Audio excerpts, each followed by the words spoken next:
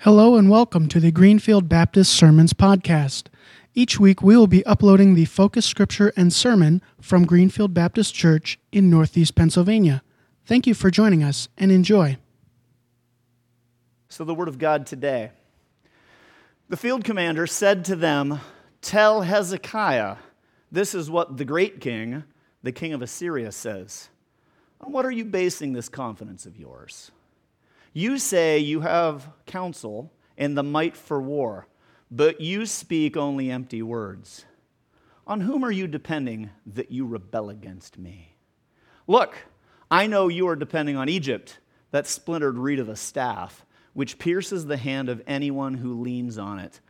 Such is Pharaoh, king of Egypt, to all who depend on him. But if you say to me, we are depending on the Lord our God, isn't he the one whose high places and altars Hezekiah removed, saying to Judah and Jerusalem, you must worship before this altar in Jerusalem? Come now, make a bargain with my master, the king of Assyria. I will give you 2,000 horses if you can put riders on them. How can you repulse one officer of the least of my master's officials, even though you are depending on Egypt for chariots and horsemen? Furthermore, have I come to attack and destroy this place without word from the Lord? The Lord himself told me to march against this country and destroy it.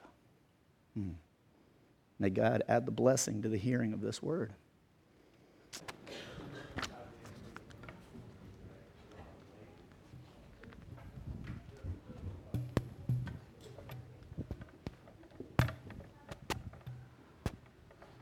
I'm back.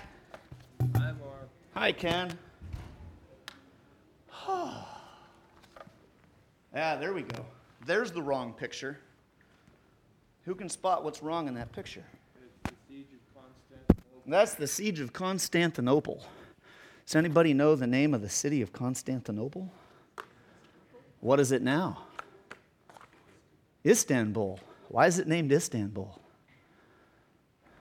Anybody know what happened at the siege of Constantinople? Yeah, Netflix. Been teaching me a lot. Netflix. They need to learn a lot. You got to be careful learning history from modern sources because they wanted to liven it up some, so they're like writing in the characters. So if you're watching carefully, they bring the historians in and they talk about it.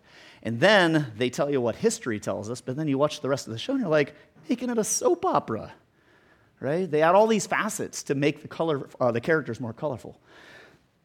The siege of Constantinople was significant because numerous large armies, tried to siege that city many times. Greater than a dozen times, major armies came to Constantinople, surrounded it to try to take it down. Nobody could ever do it until this guy named Mehmet II. And it wasn't too long before Columbus was discovering America, just to help you place it in history. Like, it's fairly late. This isn't in 600 and 800 AD. This is in the 1460s. I think there's a date on there. 1453? Thank you. The funny thing is there's an arrow up above that northern peninsula there. You see the arrow coming up over it? See that arrow? I don't know if you can see that or not, over on the right. It says, fleet transported over land. It was a 4-week siege. Halfway through, they realized they weren't going to win it if they couldn't get in the harbor. So they took the boats over top of the nearby mountain. Surprise, the next morning, there's the boats. That's a little bit of a problem when you're relying on that being your defense, right? Defenses are a fickle thing. This morning, I got to make sure I'm on. I think that's on. And I got to flip forward. This morning, I want to bring something to you, just a really brief thought. I hope it's okay I'm here again. I delight in teaching the Word of God. It is a wonderful thing. And if I misspeak, that's because I'm not all that. And I don't know all that. But I know that the Word of God contains truth, all of it. Every word is true. It divides soul and spirit, joints and marrow. And so, I want to remind you in Philippians 3:1, Sunday school lessons are a great thing because we need to learn the same lessons over and over and over and over and over because we don't learn them. So I want to remind you, it's no trouble for me to write the same things to you again, and it's a safeguard for you. you're going to hear a Sunday school lesson today, and it's nothing more than that. I want to remind you what I first heard Pastor Elliott down in First Baptist teach. The Christian life is not a complex thing. It is a hard thing, but it's not complex. What we're commanded to do is not a complex thing. So this morning, we're going to rip some battle pages out of Hezekiah's book. Now, I'm going to break you into 3 groups, and we're going to do it very strategically. If you were born in the month of January, February, March, or April, put your hand up. Okay, that's the first third of the year. You are group 1. Group 2, the next 4 months. That would be May through August. May through August? Yeah, gotcha. You're group 2. When we're going to Scripture, now get your Bibles out of the pews. You're not getting off that easy. Group 3, September through December. Who would those be? There's Hannah. There's Jason, Brian. Okay, if you were in group 1, get to Isaiah chapters 36 and 37. If you are in group 2, go to Jeremiah. Oh, but it's in 2 Kings. We're going to touch on that. And if you're in group 3, you're going to read out of 2 Chronicles according to Ezra. So while you're getting there in your groups, I'm going to talk about why in the world did I say it that way. Our first account, there are 3 parallel accounts of this story. I love it when you see things in Scripture multiple times, like the 4 Gospels, and you get these different perspectives. Now, this is going to be intriguing. Isaiah is the only first-hand account of this, okay? And I'm going to put this in modern American terms. If you were reading a history book in America, Isaiah is going to be our starting point in 1776 as George Washington. Picture that. In 1776, George Washington is not this really young guy, but he's in the leadership position. Think of Isaiah in that. Now we're going to fast forward to the time of Jeremiah. And it's not perfect in balance, but fast forwarding to Jeremiah's time, it's like going to Abraham Lincoln. Right? These 2 guys never knew each other. They didn't talk, and Jeremiah could read the writings of Isaiah, just like Abraham Lincoln could go back and read what George Washington had accounted. And Ezra, he's way later. Like, if it was George Washington and then Abraham Lincoln, Ezra is 50 years further than where we are. Huge gap between Jeremiah and Ezra. I want you to get that in a sense of it. Isaiah is inside the city we're going to be talking about. Jeremiah is in the same city generations later, and he's compiling the notes. He comes back through official court documents. He reads the records of the kings. He reads what Isaiah wrote. He gets these sources and compiles them. We have the books of 1st and 2nd Kings. History attributes that to Jeremiah, writing it, I believe he's writing it, right before the fall of Jerusalem. And that doesn't happen in today's passage. That happens, 150, 200 years later. Ezra comes back way later, and Ezra's compiling 1st and 2nd Chronicles. And guess what? Ezra's canonizing the Old Testament. He gets the law, he gets the writings, he gets the prophets, he bundles them together, and Ezra goes, this nation of Israel, this is the word of God. Okay? It should be noted, it's really interesting when you read this story, Isaiah is the first-hand account, and actually it seems like he gives us the least amount of detail, which is kind of odd, right? We expect the guy that's there on the scene to give us all the details, but in actuality, we get the most details of Hezekiah's reign from none other than Ezra in Chronicles. And Ezra gives us huge amounts of volumes about Hezekiah. So this guy Hezekiah, we ought to understand a little bit about who he is. Hezekiah is one of the best kings of Israel, of Judah, the southern kingdom. It's actually noted that, and it's really funny to catch the quote from Ezra. He says, there was never a king like him before or after. Like, he's almost on this par with David. And we talked about David, like putting him on a pedestal, and that's the measure of a godly king.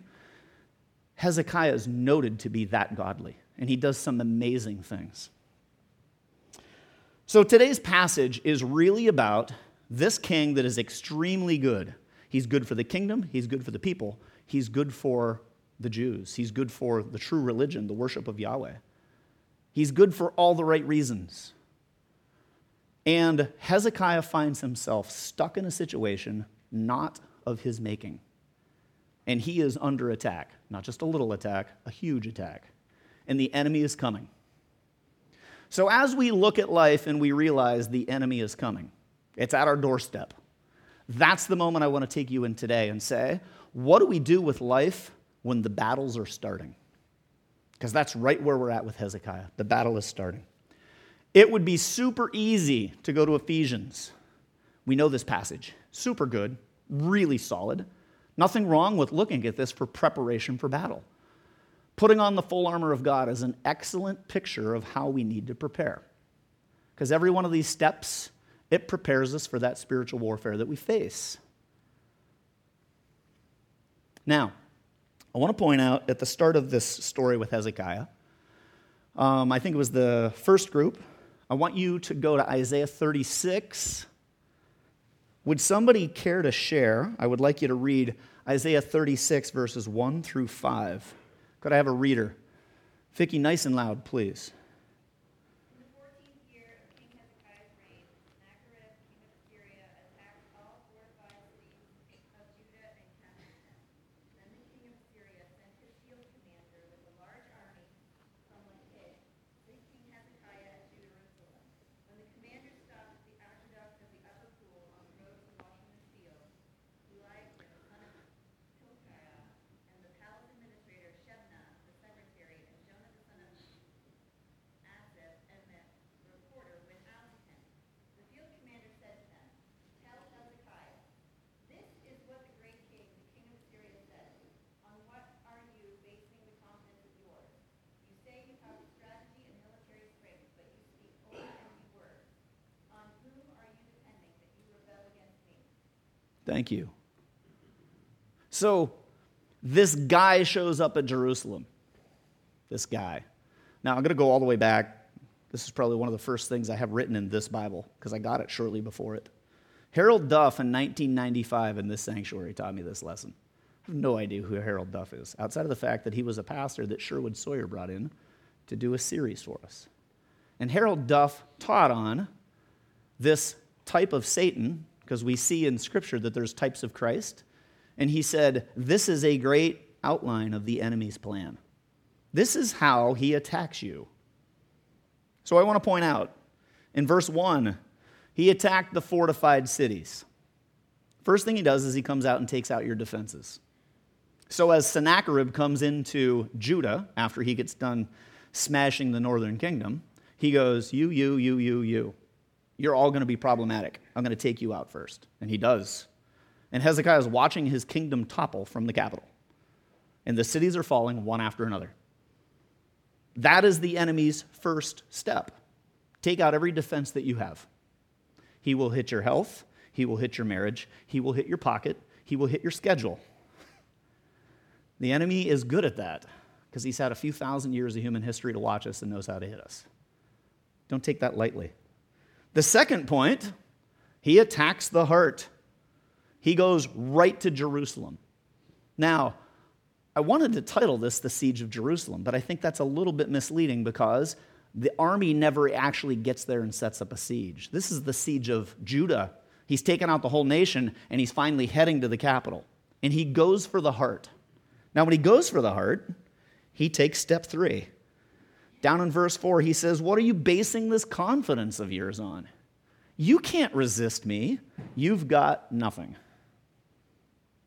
Feel familiar? And finally, down in verse 5, "On whom are you depending? What are you placing your trust in, you fool?" And he attacks, and he attacks, and he attacks, and he attacks. And it's relentless because he knows what buttons to push. Remember, Isaiah's inside this city. Interestingly enough, we're going to see later, Isaiah has the ear of the king. Isaiah is one of the counselors to the king. And Isaiah's watching this, and as he's recording it, there's a section right in the middle of the book of Isaiah that's really strange. It's all prophecy, prophecy, prophecy, prophecy, and then we get multiple chapters of history. It's like a history lesson right in the middle of Isaiah. This is the history lesson. And then he goes back to many messianic prophecies. The plan of the enemy is that. Let's take it all out. Now I want to flip to the New Testament for you. Finally, be strong in the Lord and in his mighty power. Put on the full armor of God, so that you can take your stand against the devil's schemes. That's not just the day by day. That's, you understand you have an enemy that wants to undermine your life. For our struggle is not against flesh and blood, but against the rulers, against the authorities, against the powers of this dark world, and against the spiritual forces of evil in the heavenly realms. That's a little scary. Really, when you stop and think about it. That's a bigger force than we tend to realize that we've got against us. And 1 Peter reminds us, be alert and of sober mind. Your enemy, the devil, prowls around like a roaring lion, looking for someone to devour. You let your guard down, the lion comes in.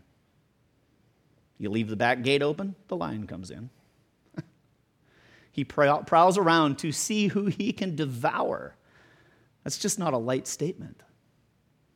Now, after we look and recognize, of course, the enemy has a plan, our response typically is, we need a plan. Let's make a plan, right? Hezekiah makes a plan. So I want to take you to 2 Chronicles. Who was in that third group? Matt? Oh, I love it. You guys. 2 Chronicles 32, 1-5. Would you read that for us, Matt?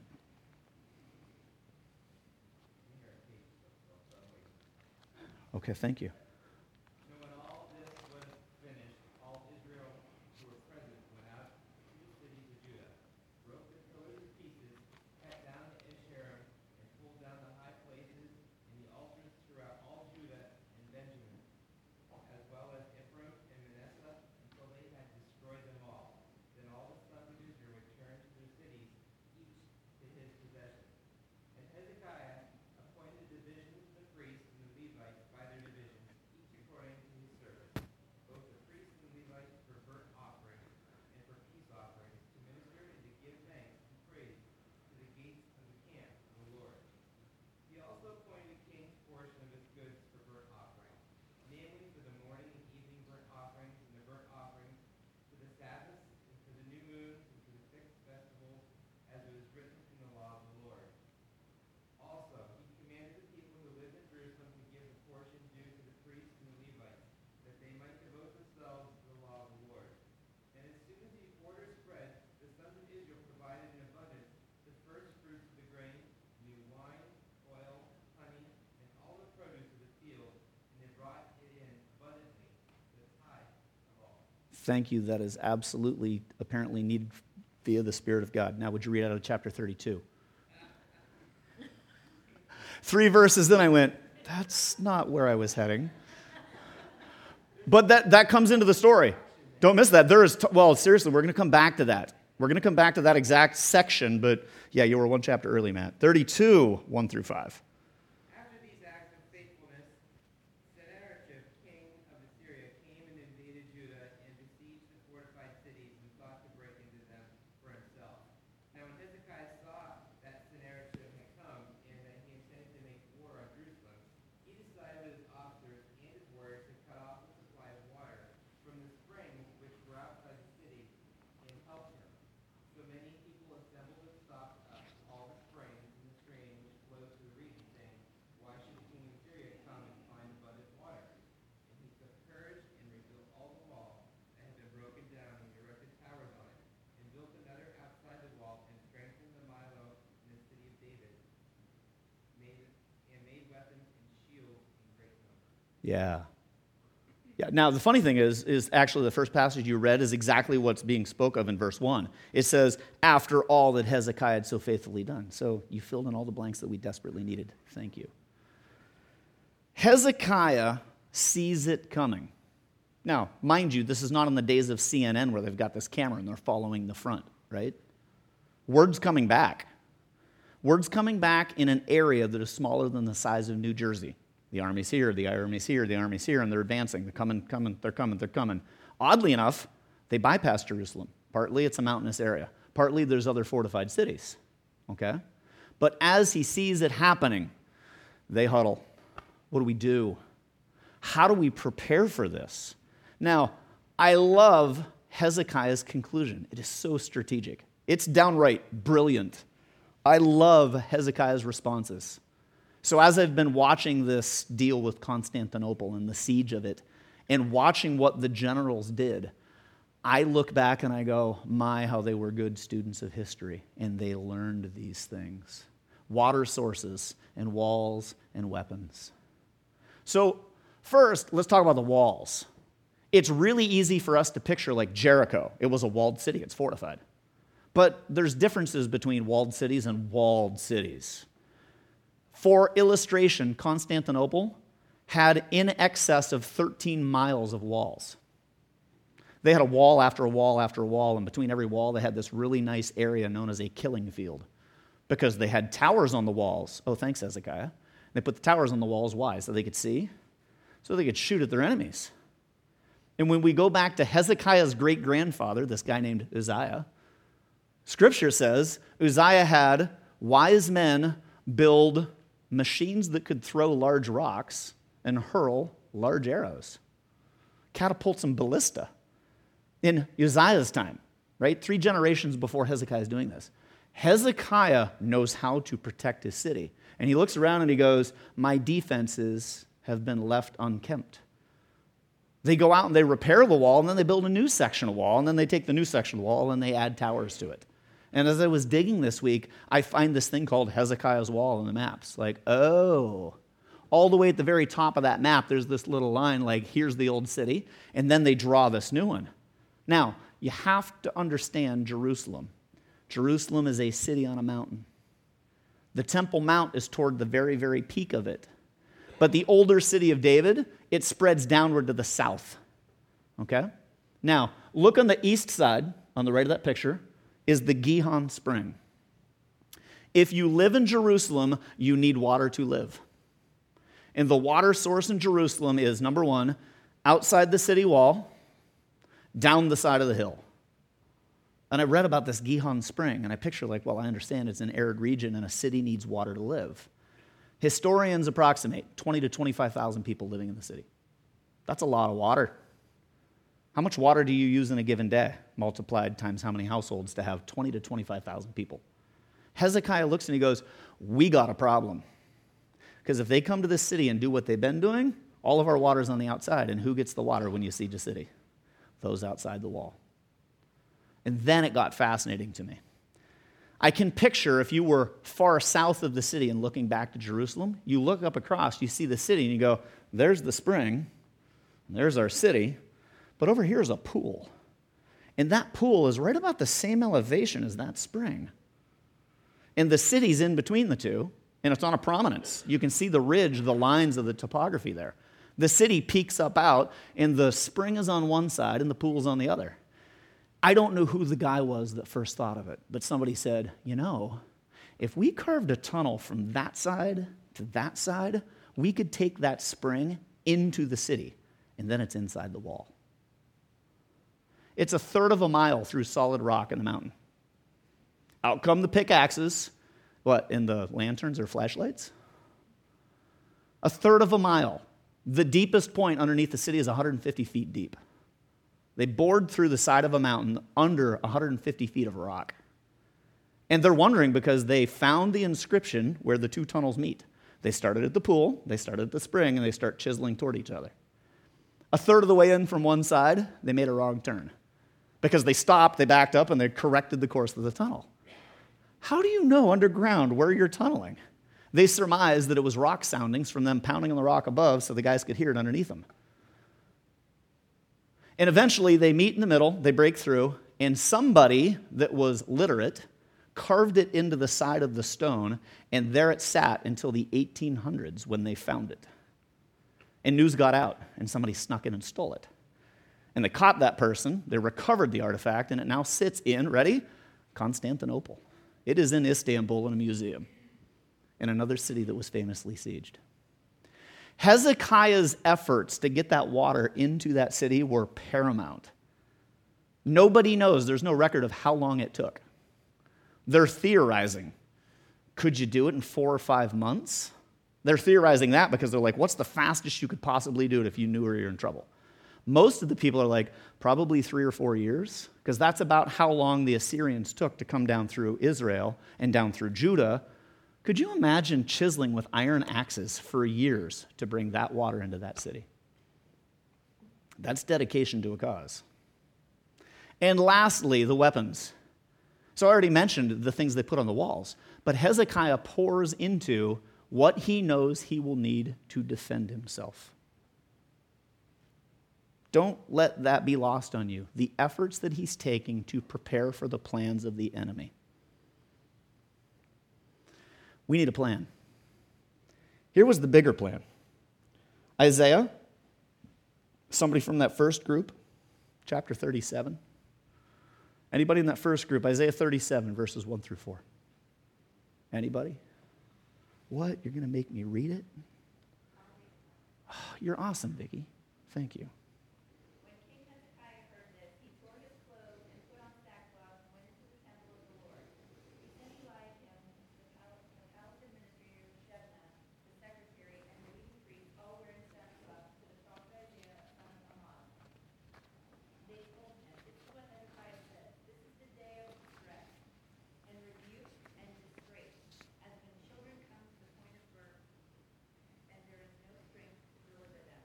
It may be that the Lord your God will hear the words of the field commander, whom his master the king of Assyria has sent to ridicule the living God, and that he will rebuke him for the words the Lord your God has heard. Therefore pray for the remnant that still survives." Thank you. The guys in charge look at each other and they go, yeah, this is bad. This is really bad. The field commander comes forward and he brings a letter from Sennacherib. Sennacherib was notorious for his ruthless war tactics. And he delivers a letter that I'll paraphrase. "Dear Hezekiah, I'm going to turn your city into a dumpster fire." And he's done it to a couple dozen cities. There's not much hope. So Hezekiah does everything he can, and then they talk more. Okay, we've done everything we can. What are you going to do? You going to move the mountain? We already dug through it. And they come to a conclusion, and that is, we're going to go to God. They come together, they pray, they have fellowship, and they seek the word of the Lord. Oh, by the way, inside the city there happens to be this guy that has a direct line to God. His name's Isaiah. Quick, go get Isaiah. Wow, what a response. What an amazing response. Now, I'm going to go back to the 3 guys that are writing these things, right? We have Isaiah that's writing it firsthand, Jeremiah that's writing it later, and Ezra that's writing it way later. Ezra's point in writing 2 Chronicles was to point back and say, always remember how faithful God was. God carried us the whole way. But when we get back to Jeremiah, he's in the middle.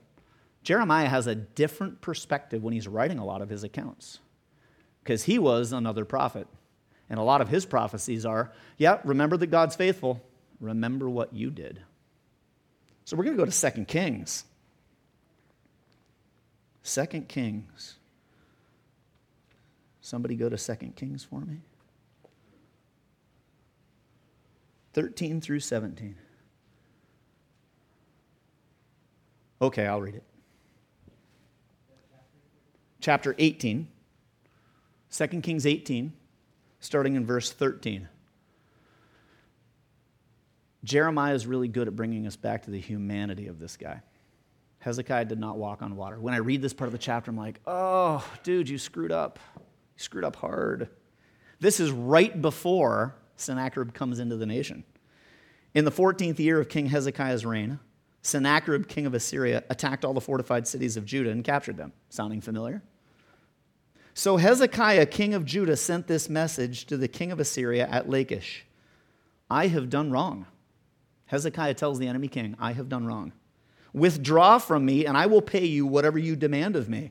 The king of Assyria exacted from Hezekiah, king of Judah, 300 talents of silver and 30 talents of gold. That is a truckload of cash. So Hezekiah gave him all the silver that was found in the temple of the Lord and in the treasuries of the royal palace. Hezekiah, what are you thinking? You're bartering with terrorists. This guy already is like destroying everything. He's coming against and you're like, I'll give you money. Be nice to me. At this time, Hezekiah, king of Judah, stripped off the gold with which he had covered the doors and doorposts of the temple of the Lord and gave it to the king of Assyria. I want to weep because he sends the bribe. He sends it. And then guess what Sennacherib does? Hey, thanks for funding my war effort. Literally. He takes the money, gives it to his troops, and like, let's go, boys. I want to remind you in the midst of this, be mindful of every step. Sometimes we panic, and we kick it into the, I'll do anything I can to keep the peace mode. Oh, there's still right and wrong, right? You go to the temple and strip off the gold and be like, here, let me give you stuff from the temple of God. Oh, here are the gifts that were brought to the temple. I'll give you the silver. I can picture some of the older advisors going, hey, kid, how did that work out for you? Really, right? Hezekiah at this point, I have it written in my Bible somewhere. He's in his early 30s, I think. Might have been 29. Like, ooh, big mistake. Don't think that you can't have a misstep in the midst of these battles, right? Hezekiah gets put on this pedestal, but there was some whoops going on. Now, Paul reminds us. He's talking about the totality of Old Testament. This is why I love to go to the Old Testament. Paul says these things, Old Testament things, happened to them as examples and were written down as warnings to us on whom the culmination of the ages has come. So the next time any of you are in a siege in Jerusalem, now you know what not to do and what to do, right? That's what Paul's saying, right? Just in case you're in a siege in a city. No. Paul is telling us that all of these things teach us lessons for our lives. And I like his reminder at the end. So if you think you're standing firm, be careful that you don't fall. Because remember, the enemy has gone after your defenses, and he's put you in a vulnerable place, and he's told you have no confidence and trust in the Lord. It is easy to slip in that moment. So we get to this balancing act, like, what do I do with the dangers and difficulties of life? And how do I respond faithfully and have this plan? And Lord, what do I do? What do I do? You have decisions, you have catastrophes, you have life happening in front of you, all around you. What do you do? So, what I love in all of this, at the end of it all, God's like, well, I got a plan. Now, it's not that God didn't want Hezekiah to take steps and actions. And you're going to see a lot of things that God would point you toward are exactly what Hezekiah did. First, in 2 Chronicles 32:1, there is a verse that seriously speaks to me here. It is such a simple statement. It's the first half of the verse. 2 Chronicles 32:1. After all that Hezekiah had so faithfully done. And that was the section Matt gave us. Hezekiah told the whole nation when he took over, go out and smash down all the false altars, tear down the Asherah poles, bring worship back to Jerusalem and do it in a true and right way before the Lord. Hezekiah did all these things, and then his nation gets sacked. I wrote in my Bible next to it, don't confuse faithfulness with success. Don't do it. If you're doing good, it's not because of your faithfulness, it's because of his faithfulness. And just because you're being faithful doesn't mean that things get rosy. It can be hard, Hezekiah. Hezekiah, early in his reign, was so notable. He went after everything righteous. But if you go back and read about his dad, oh my, what a mess. And I'm convinced Hezekiah's mom, she had to be an awesome lady. She had to be, because he didn't get it from dad. And he knew the way of righteousness. And interestingly enough, Isaiah the prophet was a counselor to dad too. And dad didn't listen to Isaiah, but Hezekiah did. So number one, do not confuse success with faithfulness. Number two, we already read this section, prayer, fellowship, and the word. I told you this is going to be a Sunday school lesson. We used to joke as kids, the right answer is always God, Jesus, the Bible. That's not true. Sometimes the right answer is prayer, fellowship, and the word.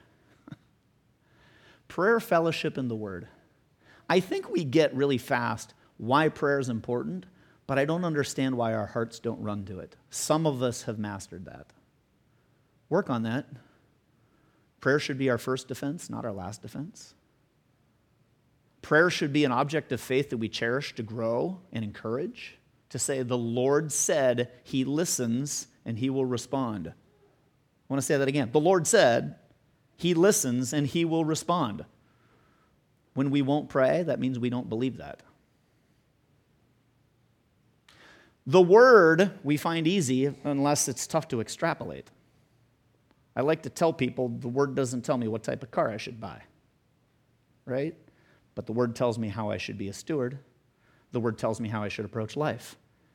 The word is a fundamental block in the start of our defense and God's way to victory. But this fellowship thing. Now, this past weekend, I was reflecting with the guys in the woods, the fellowship thing. And as I was watching some of the interaction, I've come to find, I don't know. I'm not sure if boot camp's more for the guys or the kids. But I'm watching the guys interact. And I heard this statement yesterday. When I met this person, I wasn't too sure how we were going to interact. And I thought by the end of the weekend, we're going to be friends. It was awesome.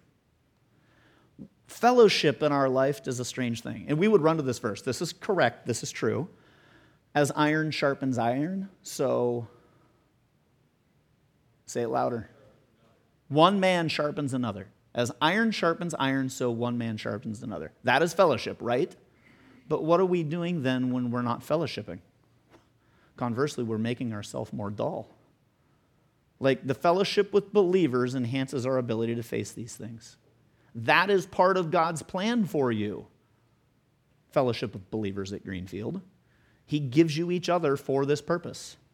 Now, the final point as I close, and this is oh so hard.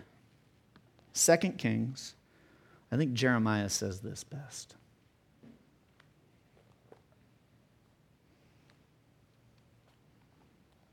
Hezekiah was 38 when all this was going on.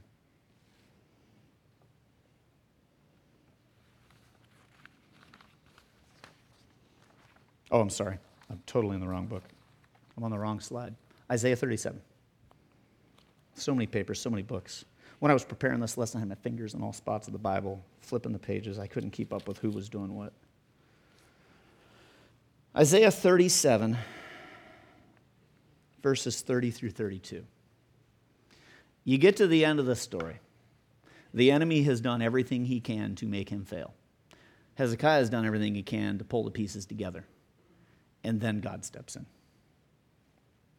Isaiah 37, starting in verse 30. This will be the sign for you, O Hezekiah. This year you will eat what grows by itself, and the second year what springs from that. But in the third year, sow and reap, plant vineyards, and eat their fruit. I don't know if you understand what Isaiah the prophet brings back. He said, this is what God just said to you. You see, Hezekiah takes the dumpster fire letter. He takes it to the temple. He lays it down in front of God. Curious if God actually had to read it or not. But it was a great symbol, like Hezekiah lays it out in front of the Lord. And God sends Isaiah back with his response. And the response is, Hezekiah, it ain't going to be fast. It's 3 years there. I got it. Everything's good. But it's going to take 3 years. Well, God, if you got a plan, I want it now. And Isaiah says, the Lord said, it's all good. Just go take a seat. For 3 years. Now, some of us 3 years would be pleasantly fast, right? Sometimes there's circumstances that it isn't 3 years, it's 30 years. But the hard part is waiting on the Lord. That's the big plan at the end, Hezekiah. Just wait for me. As the boys used to say watching Clifford the Big Red Dog, wait for it. And then, one night, history's great on this. As I read it, I just chuckle. Remember, the siege isn't happening at Jerusalem. The field commander shows up a couple times, right? He's talking over the city wall. Go and read these parallel accounts.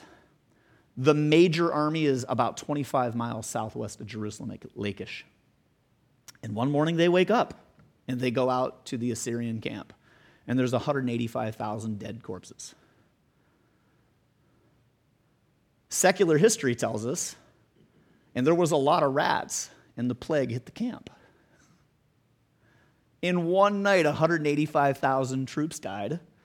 And guess what? Sennacherib packs up his toys and goes home. Yeah. Yes. A particularly virulent plague. And it sweeps through the camp in one night, and 185,000 troops are dead. And the threat's removed. Now, but remember, it doesn't go away in a year. It doesn't go away overnight. That army still needs to leave, and there's still a whole lot of remnants of destruction. And so the Lord is reminding Hezekiah, I still have a plan, I'm still on the throne, I'm still in control.